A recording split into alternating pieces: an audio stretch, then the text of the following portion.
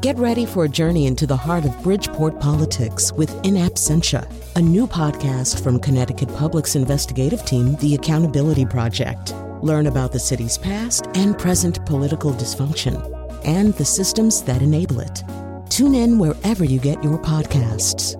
Funding provided by Gregory Melville and Susan Fox and Kathleen Bromage. You're about to hear a favorite from the Faith Middleton Food Schmooze archive.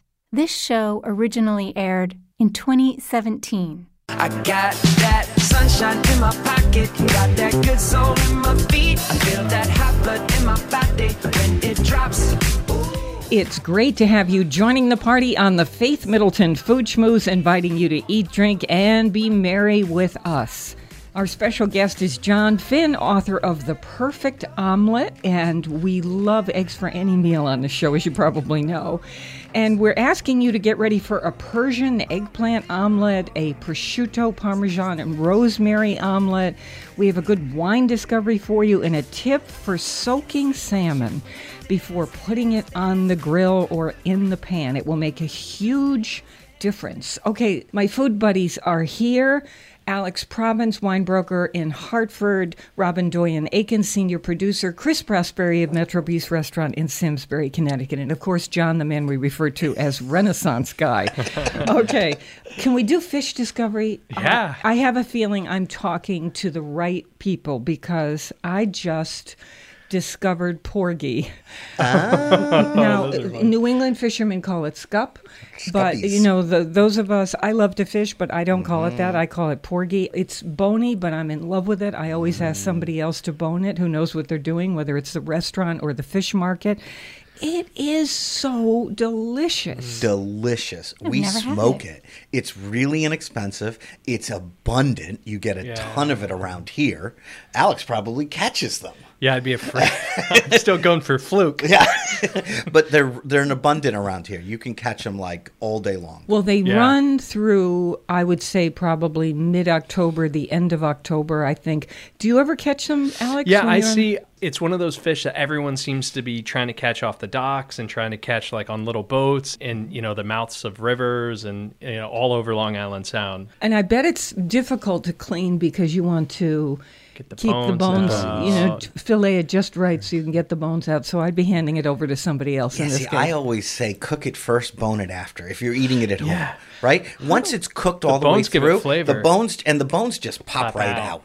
Oh, so after it's cooked, right? It's hard to bone a fish when it's raw, but once it's fully cooked, because what I do at the restaurant is I hot smoke them. And then we just take the meat and chunk it up into little pieces and make like a little salad out of it. It is so tasty. But once it's cooked and smoked, I just take them with my fingers and I pull the bones right out. So if you put this in a little, if you know how to do tempura, it is so delicious. But if you are just going to just fry it in a little olive oil, how would we describe?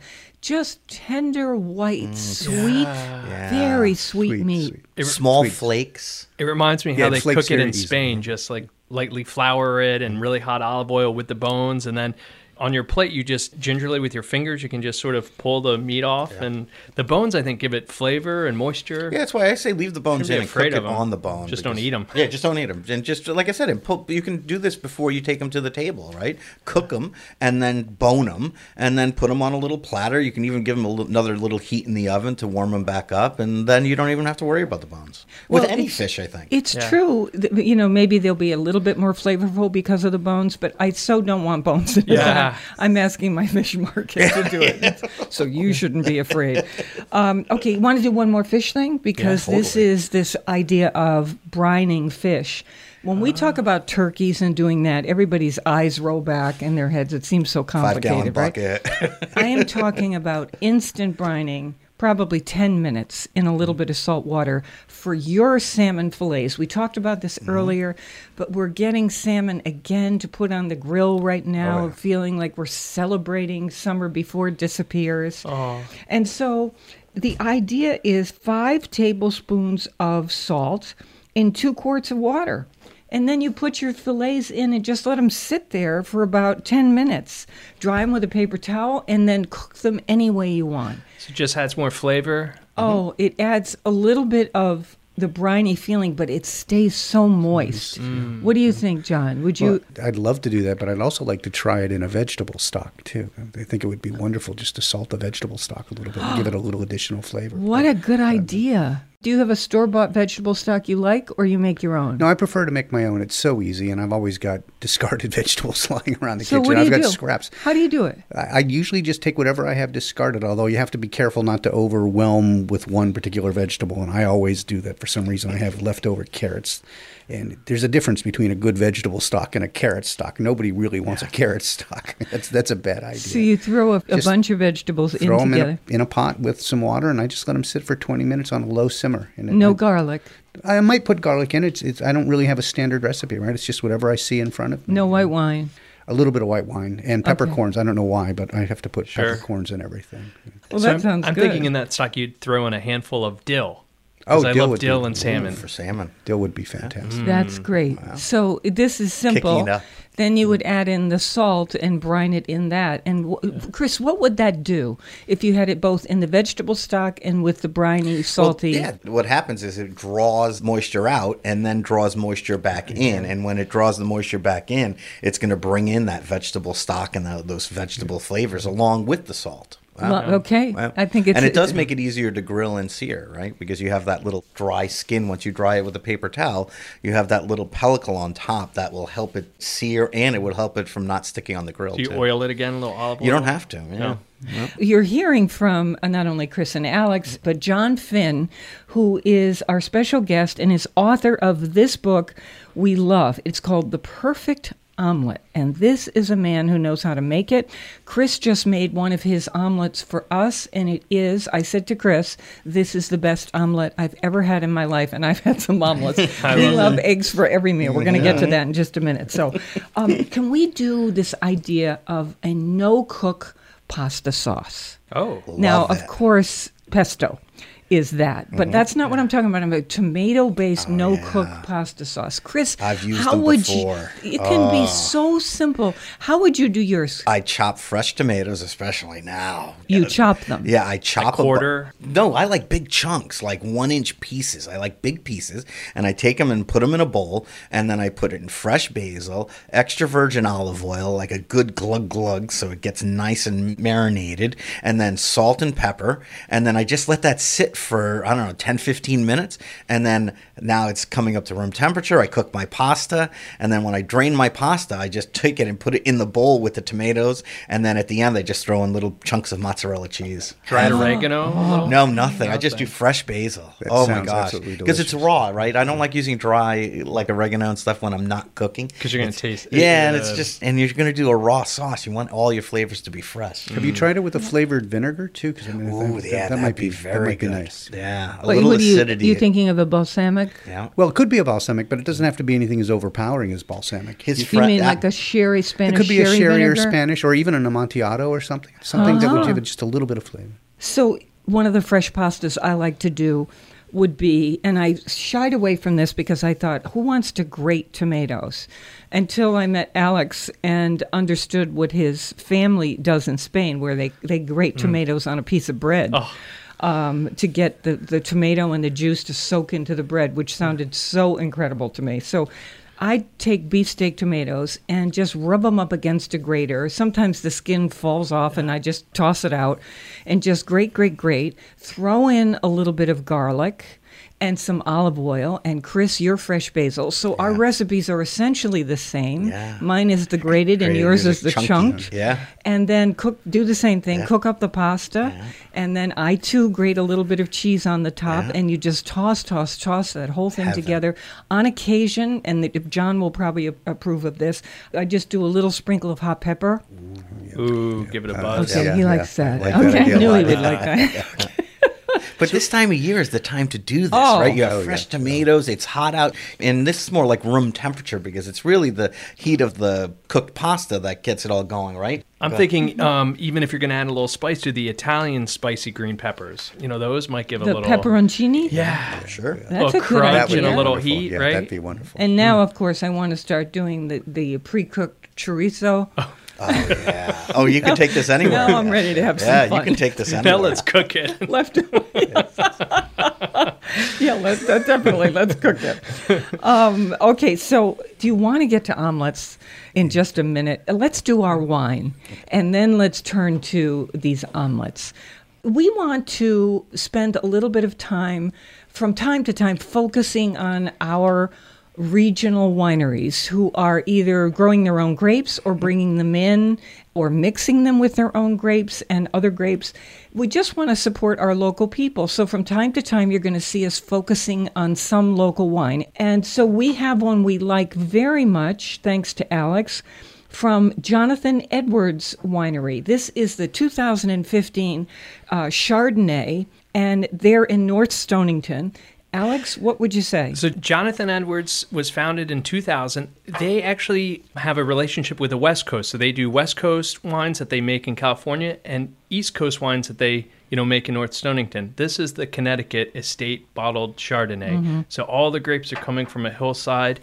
And I thought it was fun with the buttery, eggy omelet, playing off that buttery note. It's 7 months of French barrel. So when you smell the wine, but when you taste it, it's very crisp, isn't it? Like it has like something out of Chablis, maybe. I like this wine, and we're going to get to this issue of price when it's a local wine. Chris, go ahead. Yeah, but you know what I love about these wines? I like drinking them there.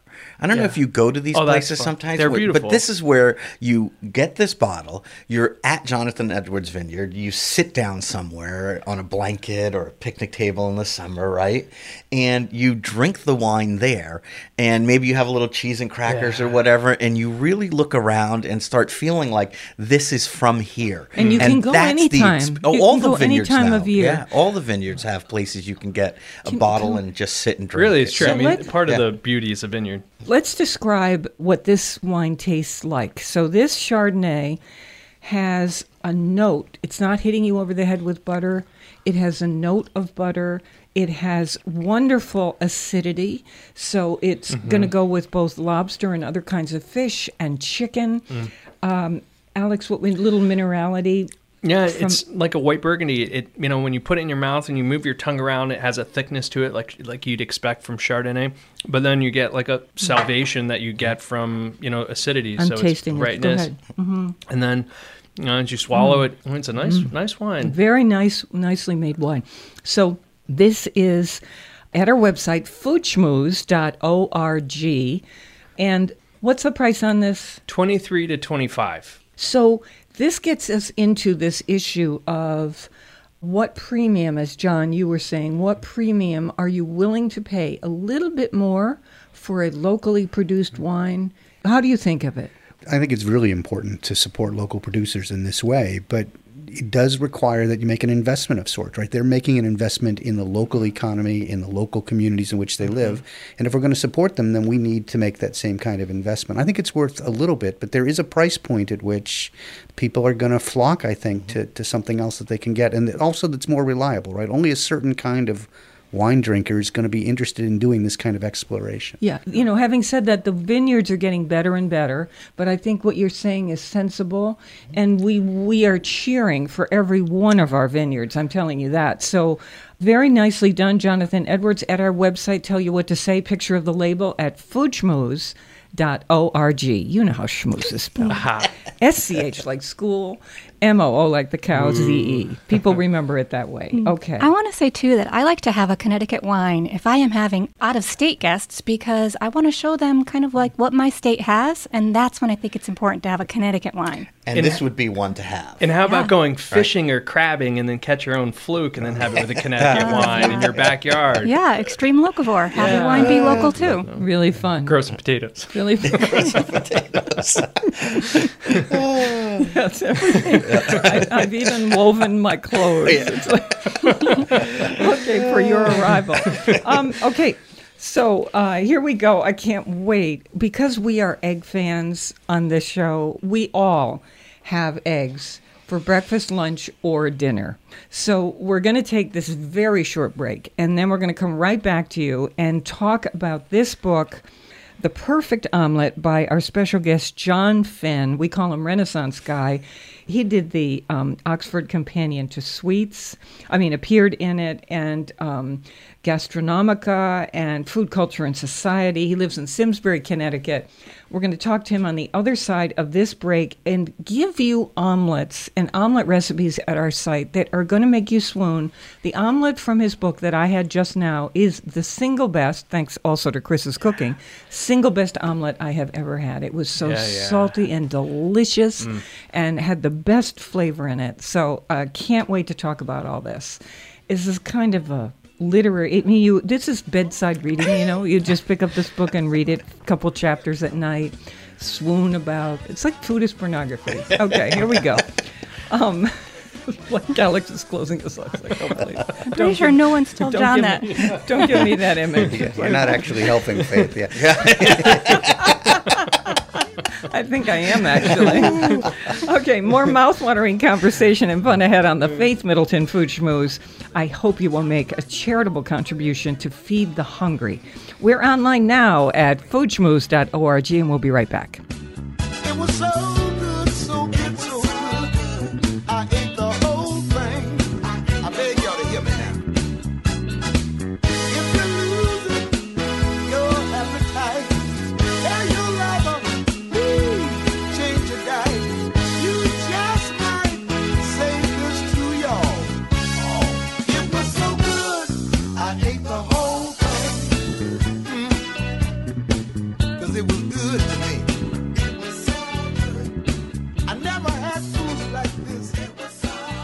So good, it made me holler. You're listening to a rebroadcast of the Faith Middleton Food Schmooze. This show originally aired in 2017. Beans and cornbread, beans and cornbread, beans and cornbread. Beans and cornbread had a fight. Beans knocked cornbread out of sight.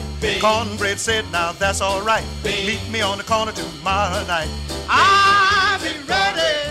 I'll be ready tomorrow night. I'll be ready. I'll be ready tomorrow night. I'll be ready. I'll be ready tomorrow night. That's what Beans said to cornbread. Hey, guess what you can do? You know how I say this when we come back from the first break as we go into our book, The Perfect Omelet. And that is that you can sign up for our free podcast, which is a copy of the show. If you've missed anything on the show, you want to go back to anything on the show, it arrives in your inbox. It's the coolest thing ever. You have a whole library of them. And it's so much easier because before the show started, Faith, and I shouldn't even be telling people, Faith was going through a drawer and she found receipts back a few years ago. People would have to send in a letter to request a tape of the show. And you said it was $15 and you had a stack. I had, thousands of these receipts because they wanted to get a copy of a particular show. And now life is... A cassette came in the mail. We had postage. It was just unbelievable, the complication of it. How far we've come. That's such a great point, Chris. Okay, flip so the tape. You just... Did it go to the first break or second break and then you flip? Use the pencil to roll it back in. Everybody below a certain age has no idea what you're talking about. Yeah. Oh, it was amazing. We had sound effects like shoes and horses galloping. It was really something. Okay, so you just go to foodschmooze.org and it just says sign up once. You put your information in and that's it. I'm with my treasured food buddies, Chris Prosperi, chef and co-owner of Metro Beast Restaurant in Simsbury, Connecticut, wine broker Alex Province of Hartford, and our special guest, John E. Finn. He's author of The Perfect Omelet, Essential Recipes for the Home Cook. So officially, welcome to the Food Schmooze party, John. Thank you. It's my pleasure. Oh, it's so nice to have you here. You live in Simsbury, Connecticut, and I want to talk first before we go to the actual omelet making. Your opening quote is Thomas Merton, and it is, "We do not find the meaning of life by ourselves alone. We find it with another." Why that quote? For me, it captures two things. First, this is so corny, but it captures my lifetime with my spouse, Linda, who I couldn't have done anything without, and I can't imagine life without her. But it also has another meaning, and the other meaning is that for me, and I'm sure this is true for all of us, food is a communal activity. I'm perfectly content to be alone, perfectly content to eat an omelet alone. There's a story about Andy Warhol eating omelets alone. But push comes to shove, food is an expression, it's a communication, and that's part of the message I wanted. Yeah, tell me the Andy Warhol story. Well, Andy Warhol, I had no idea, but he created something called the Greta Garbo omelet. And it's a wonderful picture. It's classic Warhol. You'd know immediately that it was Warhol if you'd never seen it. But there are instructions underneath, and the instructions are always to be eaten alone, I think in a candlelit room or something. Oh, and then one day, somebody approached her and said, well, what do you know about omelets? She said, I know nothing about omelets. There was actually no comparison whatsoever. Just as a side point, Andy Warhol did a bunch of these. Not only did he collect those cookie jars, there is a lot of food in his work, the Campbell soup can, obviously. You said the hamburger one. Yes. That's the film, Alex, and we posted it at one point. All he does as a performance piece, there's not a word in it. He just approaches a table, sits down, opens a bag, unwraps the hamburger, starts eating it. You watch him eat the hamburger, then he cleans up, and that's it. So I love that he did the Greta Garbo omelet and that you have this in here. Why did you decide to do this omelet book? I think it's wrestling with demons, my own personal demons, my mother in particular, who figures prominently in the book. My mother, I think, was determined to find the secret to a perfect omelet, and the fact that she could embarrass me along the way was just an added benefit. So she would take me into restaurants. This happened on more than one occasion, and she would be intent upon going to these restaurants that specialized in omelets or that had reputations. I mean, she would disappear in the middle of a meal, and she'd sneak into the back of the kitchen. And I remember one event distinctly. I remember her being walked out of the kitchen, being held firmly at the elbow, and being escorted out the door. And all I was thinking is, I'm going to be arrested because I haven't got any way to pay for this meal. I'm just a child. That's right. And I used to shrink at the table. I tried to be as small as I could. I was going to a senior prom like so many of us did, and my mother refused to pay for the date because the restaurant I had chosen was apparently really bad at frittatas. And my mother, that was the killer for her. I mean, you can't go to a restaurant that doesn't have a decent frittata. I remember I had to take a part-time job for like 3 weeks to pay for this meal, which, in my teenage entitled years, I thought, well, of course my parents should be paying for this. But my mother had principles, right? Well, I was going to say food principles. All about the standards.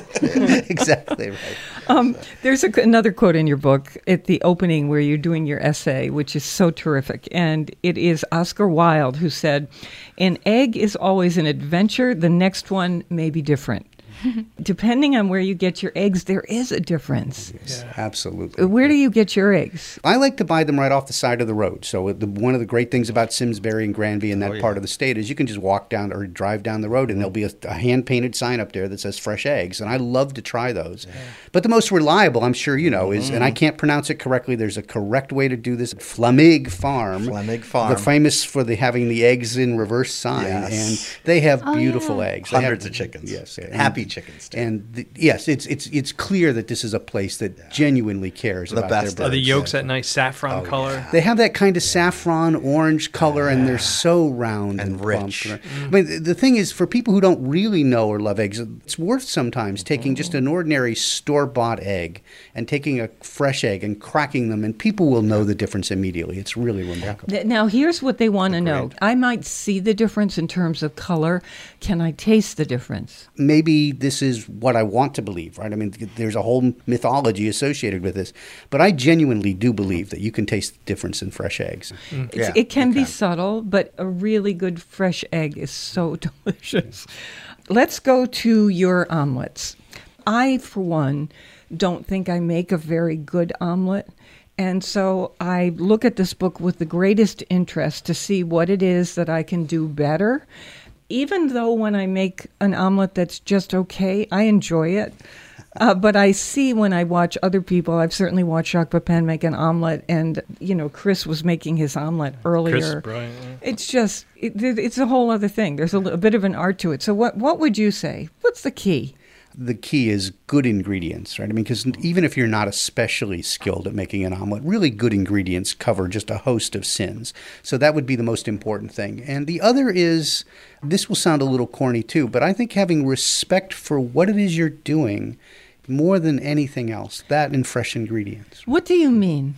Respect for ingredients means, for example, choosing the best you can get first. And afford, yep. And afford, absolutely, right. And let's be honest about it, fresh eggs are actually more expensive. You're going to pay a premium for them. It builds into the wine discussion we were having earlier. Maybe you treasure them more, though. That's precisely it, right? I mean, they're more value to you, so you're not just going to throw them around. Yeah. But it also means, and this is a point I try to stress in the book, when you're cooking, this is true, I think, for all cooking, although I'd be interested in hearing whether Chris agrees or whether any of you agree. I think paying attention to what you're doing. It is so easy to be distracted. There are so many things that compete for our time and our attention. An omelet isn't a whole lot of investment, right? It's only 5 minutes of your time, 10 minutes if you're doing something truly spectacular. It's worth taking the time to concentrate on just doing the omelet. 100%. I think because it's such a simple thing, it's such an inexpensive thing that people I talk to that have trouble making it, they're like, "Oh, I'm just gonna make an omelet." I never just make an omelet, and you too, right? An omelet is an amazing thing. Enjoying the process. Yeah, and really watch what's happening in the pan and be there. Would you all brainstorm with me? Because I can tell you what my number one mistake is after we focus on a couple of recipes. I want to get to, and we have this at our site, foodschmooze.org. We just had it. Chris made it for us, and it was so delicious. It's the prosciutto, parmesan, and rosemary omelet. Oh, it was perfectly made, and the flavors that you have chosen for this. It has flavor. It has a little texture. With the tuile. It has. I mean, it's the perfect. It really is the perfect. Let's say what this is. Okay, so it has a little. It's optional, but it's a little Parmesan tuile, which is a thin all-cheese cracker that you just grate some cheese, fry it up in a pan, and you're done. It becomes a cracker. Make a sandwich out of it. It's so wonderful in terms of texture with the egg. And they're so addictive. Once you start eating them, you can't stop. Yeah, try eating one. Yeah. I was really looking around to see whether. So, you can eat that? Couple eggs, water, chopped fresh rosemary. I would say careful not to overdo that. Salt and black pepper, unsalted butter, couple ounces of prosciutto that you roughly chop up, and some shaved Parmigiano Reggiano. And you can have this little cheese cracker on the side. So there are the ingredients. There's nothing wildly exotic about that. How does it come together for you? Take us through it step by step, John. For me, the first most important thing is making sure you have all your ingredients ready, because an omelet goes so quickly. The last thing you want to be doing is hunting around trying to find something, because it's all going to go to pot if you have to go run to the fridge to get something. So step one, here's what's interesting. You preheat an 8 or a 9-inch skillet on medium or medium to high heat with nothing in it. Is it a dry pan? I start with the dry pan, and then we'll usually add, for this omelet, I think I say butter. But olive oil is fine too. In fact, I find for most of my omelets, except for dessert omelets, I end up using olive oil or a combination of olive oil and butter. But probably more than anything else, the temperature of the pan is going to be critical to making a successful omelet. And it's not an exact science, right? None of it's an exact science, but if you do it enough, you'll learn exactly where the point is. I like to think that the butter should just be beginning to make some noise. You want to see it bubble. You want to hear it sizzle. It's not the end of the world if you do it too much. You can do a lot with brown butter, right? But once it burns, there's nothing you can do with it. When no one was looking, the one omelet I made for one of the producers here, right? Alex was talking to me, and I lost what I was doing, and it went to brown. But she didn't even notice. She loved the omelet, but a little brown butter doesn't hurt an omelet. No, not at all. Now here's the next thing. In the next step, so we preheated the skillet. While that skillet is preheating, you are whisking together the eggs, rosemary, salt, and pepper. You're using a fork to do this, and then a little touch of water. Is there a science reason for this? There's supposed to be anyway, right? I mean, loosens it up, right? Yeah, it also the steam helps cook it softer, right? And as it more airy, and more airy. So imagine this: your skillet is heating. You've got a fork, and you're zipping, with the eggs, the water, the rosemary, the salt and pepper, until it's combined. Now you just plop a little bit of butter in that skillet, swirl it to coat the pan, and it starts sizzling, as John just told us. And now you add that egg mixture and you swirl it in the pan. There are so many different theories about how to do omelets, but I tend to go with the swirl and the fork. So that it covers the whole bottom. So that it covers the whole bottom. And then what? You let it sit? Well, I prefer to let it sit just for a couple of seconds. I mean, I know there are people who immediately want to start with the fork or the shaking of the pan. Just let it sit for a couple of seconds. Okay, you said 10 seconds. Maybe 10 seconds or so. Again, depending on where you have the heat, you have to sort of adjust it by size. Here it goes. This is the part, right? This is the part. You ready? So you're holding the handle of the pan, and you're using a rubber spatula or a wooden one, and you pull the uncooked egg. This one, I would say I would take that spatula or the fork, and I would probably move around the compass, moving the uncooked part of the egg to the center of the pan and just pulling it. That's exactly right. It. So it's sitting there for about 10 seconds. And it's set a little. That's the on other the thing. bottom. Yeah, it's set a little bit on the bottom. And you'll see it, as Alex said, you'll see around the side. You'll know that it's setting because the sides will just begin to firm up.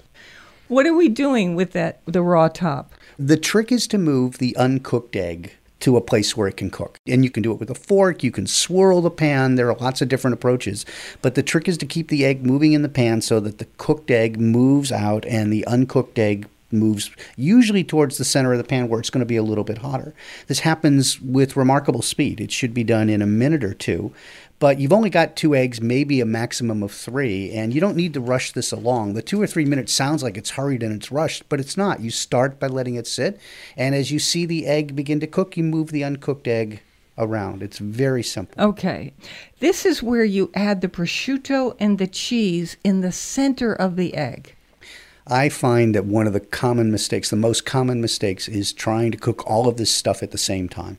Let the eggs take the form. Let them get settled. Let them begin to look like an omelet. One thing that most Americans at least tend to do is to just throw it all in the pot at the same time or in the pan at the same time. That's what I do. That strikes me as being a real recipe for disaster. Mm-hmm. And also putting too much cheese in. This is a real pet peeve of mine. You don't need a lot of cheese in an omelet. You only need a little bit of cheese in an omelet. You know you're wrong. I've been influenced by my daughter, one of my daughters who absolutely hates cheese. But too much cheese actually changes the texture of the egg and makes it much harder to cook the egg, actually. Yeah, so if you're going to add it, let the eggs sit for a while.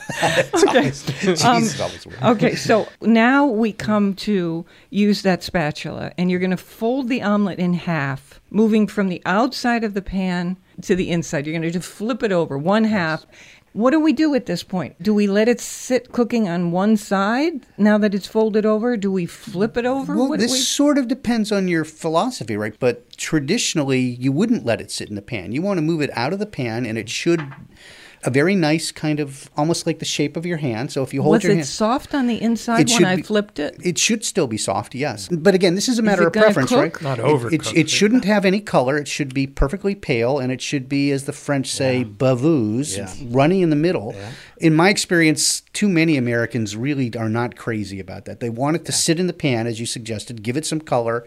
I think those omelets tend to be kind of dry and sticky, but it's just a question of preference. I don't think there's a right or wrong. So if you like it crispy, it's the same procedure, just a little bit longer. Just let it sit. So these are the steps. Of course, John does a great job in the book of not only giving you all kinds of omelet recipes, but he does a great job of explaining how to make an omelet, just as we're doing on the show.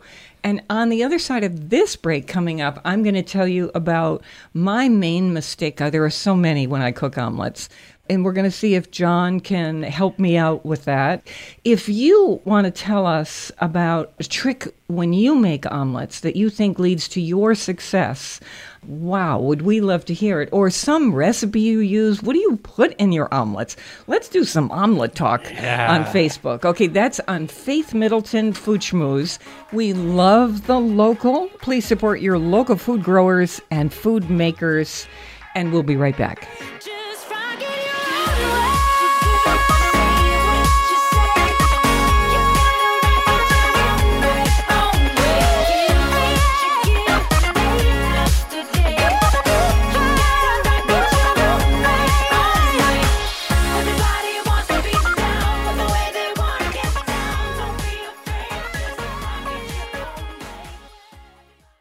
You're listening to a rebroadcast of the Faith Middleton Food Schmooze. This show originally aired in 2017. I'm putting all my eggs in one basket.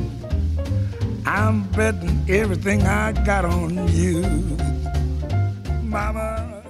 This is the Food Schmooze Party, offering the richness of life and coming to you in Connecticut, Rhode Island, Massachusetts, and New York, including Westchester County, the East End of Long Island, and the Hamptons.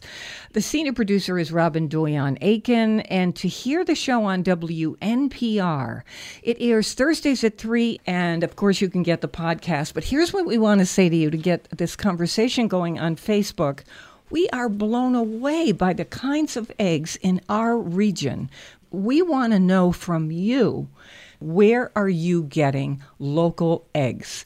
Or if you're doing the farm, let people know. Our address on Facebook is Faith Middleton Food Schmooze. Can't wait to hear from you about that. Our special guest is John Finn. Recipes from him and the book, plus information about the book, online right now at foodschmooze.org. The book is called The Perfect Omelet. This Persian eggplant omelet is a knockout. I know the Persian flavors because I love Persian food, but go ahead. What makes this Persian? Well, I'm not really sure what makes it Persian on some level, right? I mean, there's so much exchange, so much borrowing between all these cuisines. One of the things I learned trying to do the research was that there's real uncertainty about where the omelet comes from in its initial sort of origins, right? I mean, everybody seems to agree that the first omelets were Roman, but from that point on, some of us think the trail goes through France, and everybody thinks France has the iconic omelet. But there's a really good argument to be made that the original omelet is really more of a Persian, Middle Eastern kind of concoction, and it's largely a question about using spices. Oftentimes, the Persian omelets are a little bit thinner. They use less eggs, or they're cooked in a larger pan, so it appears that the omelet itself is thinner. But traditional ingredients would be heavy with herbs of one sort or another, and local meats or local vegetables. Eggplant, of course, appears throughout all of them. In your recipe, eggplant, chopped onion, sliced zucchini, olive oil, ground turmeric, ground cinnamon, fresh leaf parsley, butter or olive oil, mint or basil for garnish. So you can see those flavors. And I would probably use all of those and more. I mean, if I had, I would simply go to the market again and whatever fresh herbs are Your there. yard, all the mint. Yeah. So Yes. this is a wild thing. One day I didn't have too much in the refrigerator, and I was trying to put something in my omelet. And I tossed in Kalamata olives. And what a combination Nice salty brine. that turns out to be. Oh, that's Kalamata good. olives. I bet in- capers would work too. Yeah, capers would be nice. Yeah, so experiment with your eggs and see what a meal this can be. good. I take from John that so many cultures use eggs. I mean, we see that the Chinese egg foo young, we see the Spanish doing frittata, the Italians, the French.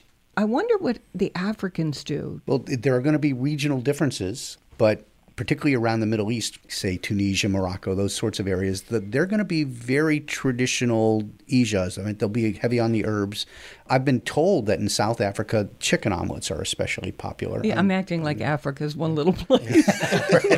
Correct. So gigantic. It's ridiculous. I'm thinking like an ostrich omelet, like a big one. Well, you can make omelets out of ostrich eggs, and it's Yeah. going to be a big omelet. I hope you're hungry. I'm crazy about duck eggs. Oh, duck. And this shell is as hard as iron. I mean, you really practically need a hammer to get inside it. What's But it, a richer what taste? yes, Yeah. richer Yeah. and gorgeous. Yeah. Really Young's just Farm, so luscious. too, Okay, on the tongue. so we have this at our website, how to make this Persian eggplant omelet. It's no harder than the last one. We're talking about these ingredients that you saute the eggplant, onion, zucchini, little salt and pepper, olive oil, add the turmeric and the cinnamon and stir it around a little bit so everything gets incorporated. Then you stir up your eggs and parsley and water and salt and pepper, and then pour it over this stuff that's in the pan, and there you go. You've got an omelet. You know, you could add potatoes if you want. If it's a main meal, you could add other vegetables. Play with your omelet. Play with your omelet. Tell us where you get your local eggs. And if you think they are different, I certainly get a million eggs from the supermarket. Those are good, So they're perfectly fine. Yeah. But farm stand eggs, there's something about them when they're local eggs, or that little sign on the side of the road, right? Honor system. Yeah. Drop off a couple of dollars. Have to and make pick sure you it have money, though. A wallet with cash in it. That's true. Okay, can we brainstorm to help me make a better omelet? Because my omelet's not so great. I mix up the eggs and stuff, and I do the mistake of putting all the ingredients in at once, including the prosciutto and the olives, and everything goes in at once. No, I do the cheese at the last minute, and too much of it on purpose. So that's one mistake I've learned on that from all of you. Next thing, when I'm trying to clear the top of the raw egg and the bottom is cooking, I'm pushing it toward the sides of the pan and lifting up the edge of the cooked omelet so that it can slide under and keeps cooking. Okay, so fine, not the worst thing in the world. Now it's time for me to flip over half my omelet. I'm waiting too long for it not to be so wet on the top because I'm afraid it's going to be too runny when I try to eat it. So you have a Frisbee? Mistake number 3. Yeah. You have a Frisbee? So number 4, what happens is I flip it over and it's too brown. It's too brown. It's not Scorched. obnoxiously brown. Oh, no, it's not scorched.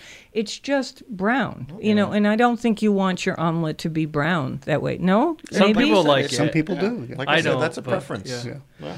Okay, and just before I flip it, I put the cheese in there Inside. so that it starts to melt on the inside. And my friend, Tom Chauvin, who lives in Simsbury, he sprinkles a little on the outside so that it gets a little cheese crust. He flips it a couple extra times. That's not a bad gets a idea. little I love that crusted idea. cheese on it. You like it? Yeah, I love What it. kind of cheese, Faith?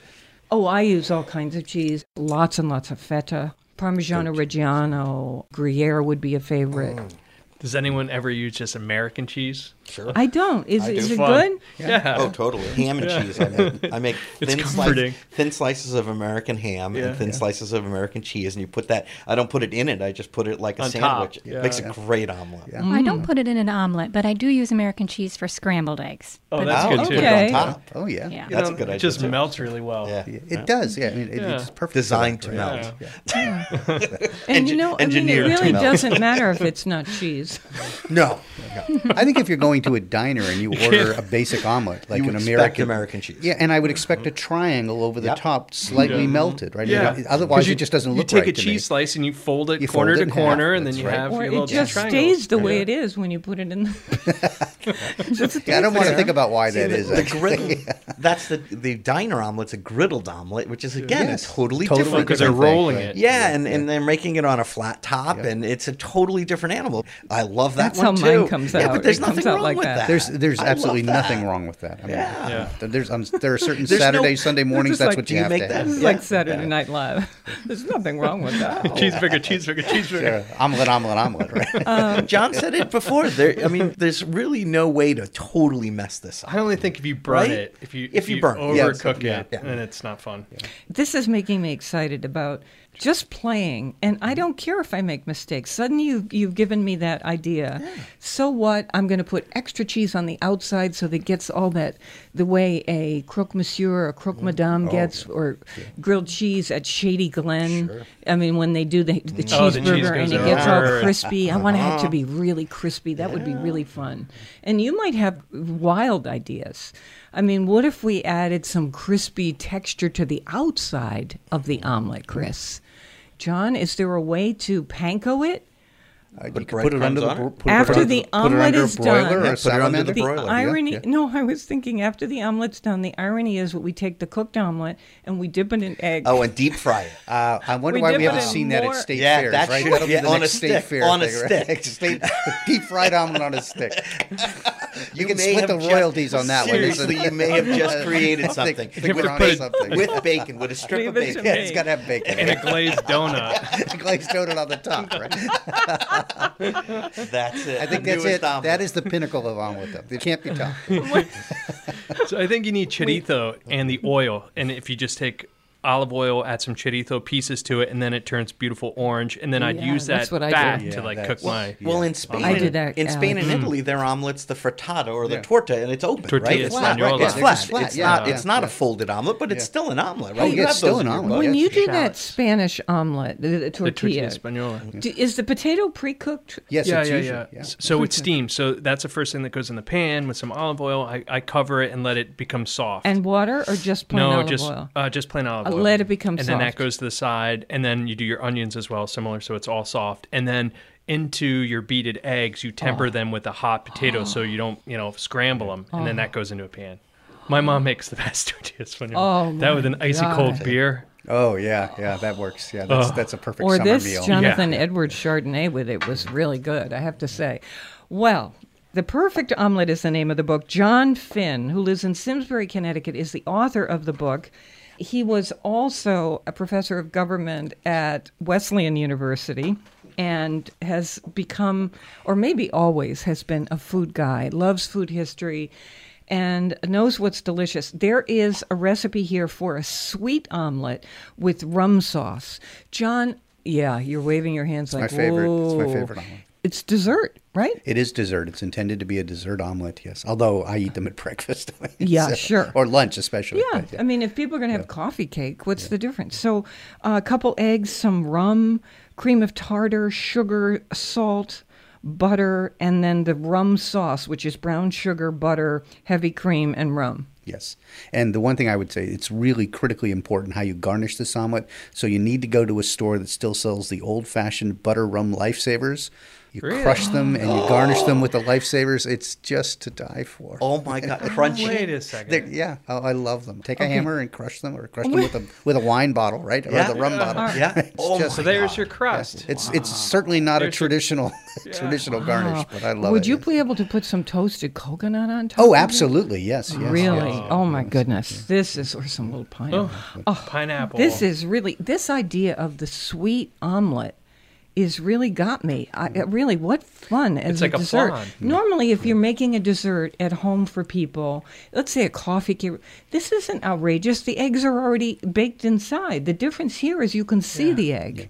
I would urge people to try one of the chocolate omelets. Yeah, I was just looking Yeah. through the book going, oh my God. like So there's a custard. chocolate Chocolate. souffle omelet. So you melt the chocolate, or you could use cocoa powder, which I guess actually in the Basque region of Spain is how they do this. They'll use cocoa powder, but the French, of course, are going to use the melted chocolate.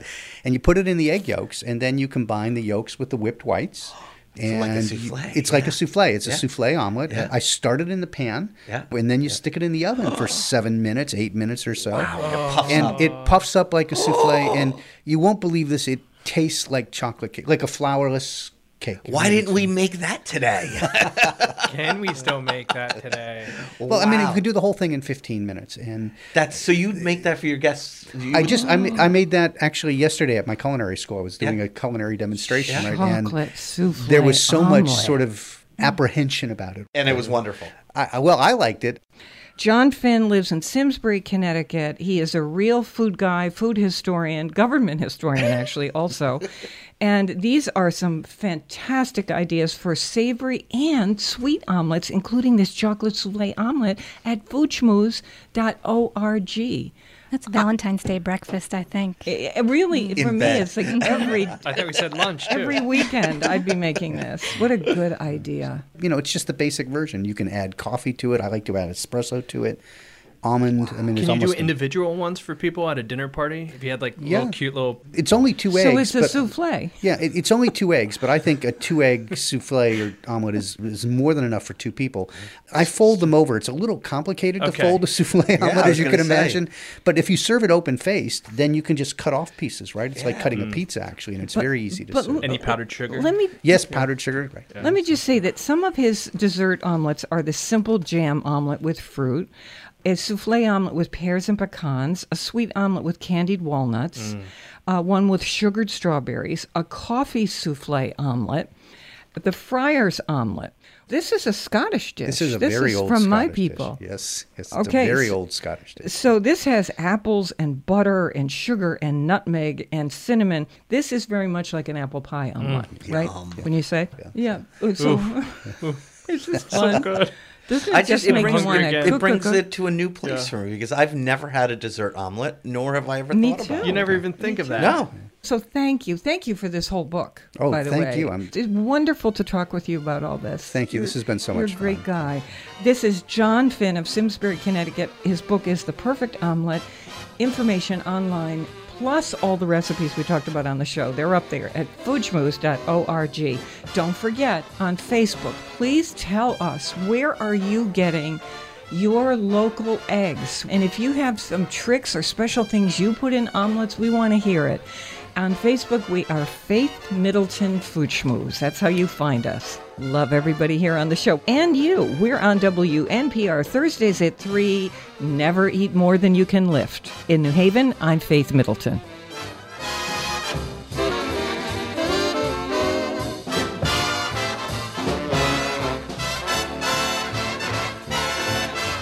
Everybody eats when they come to my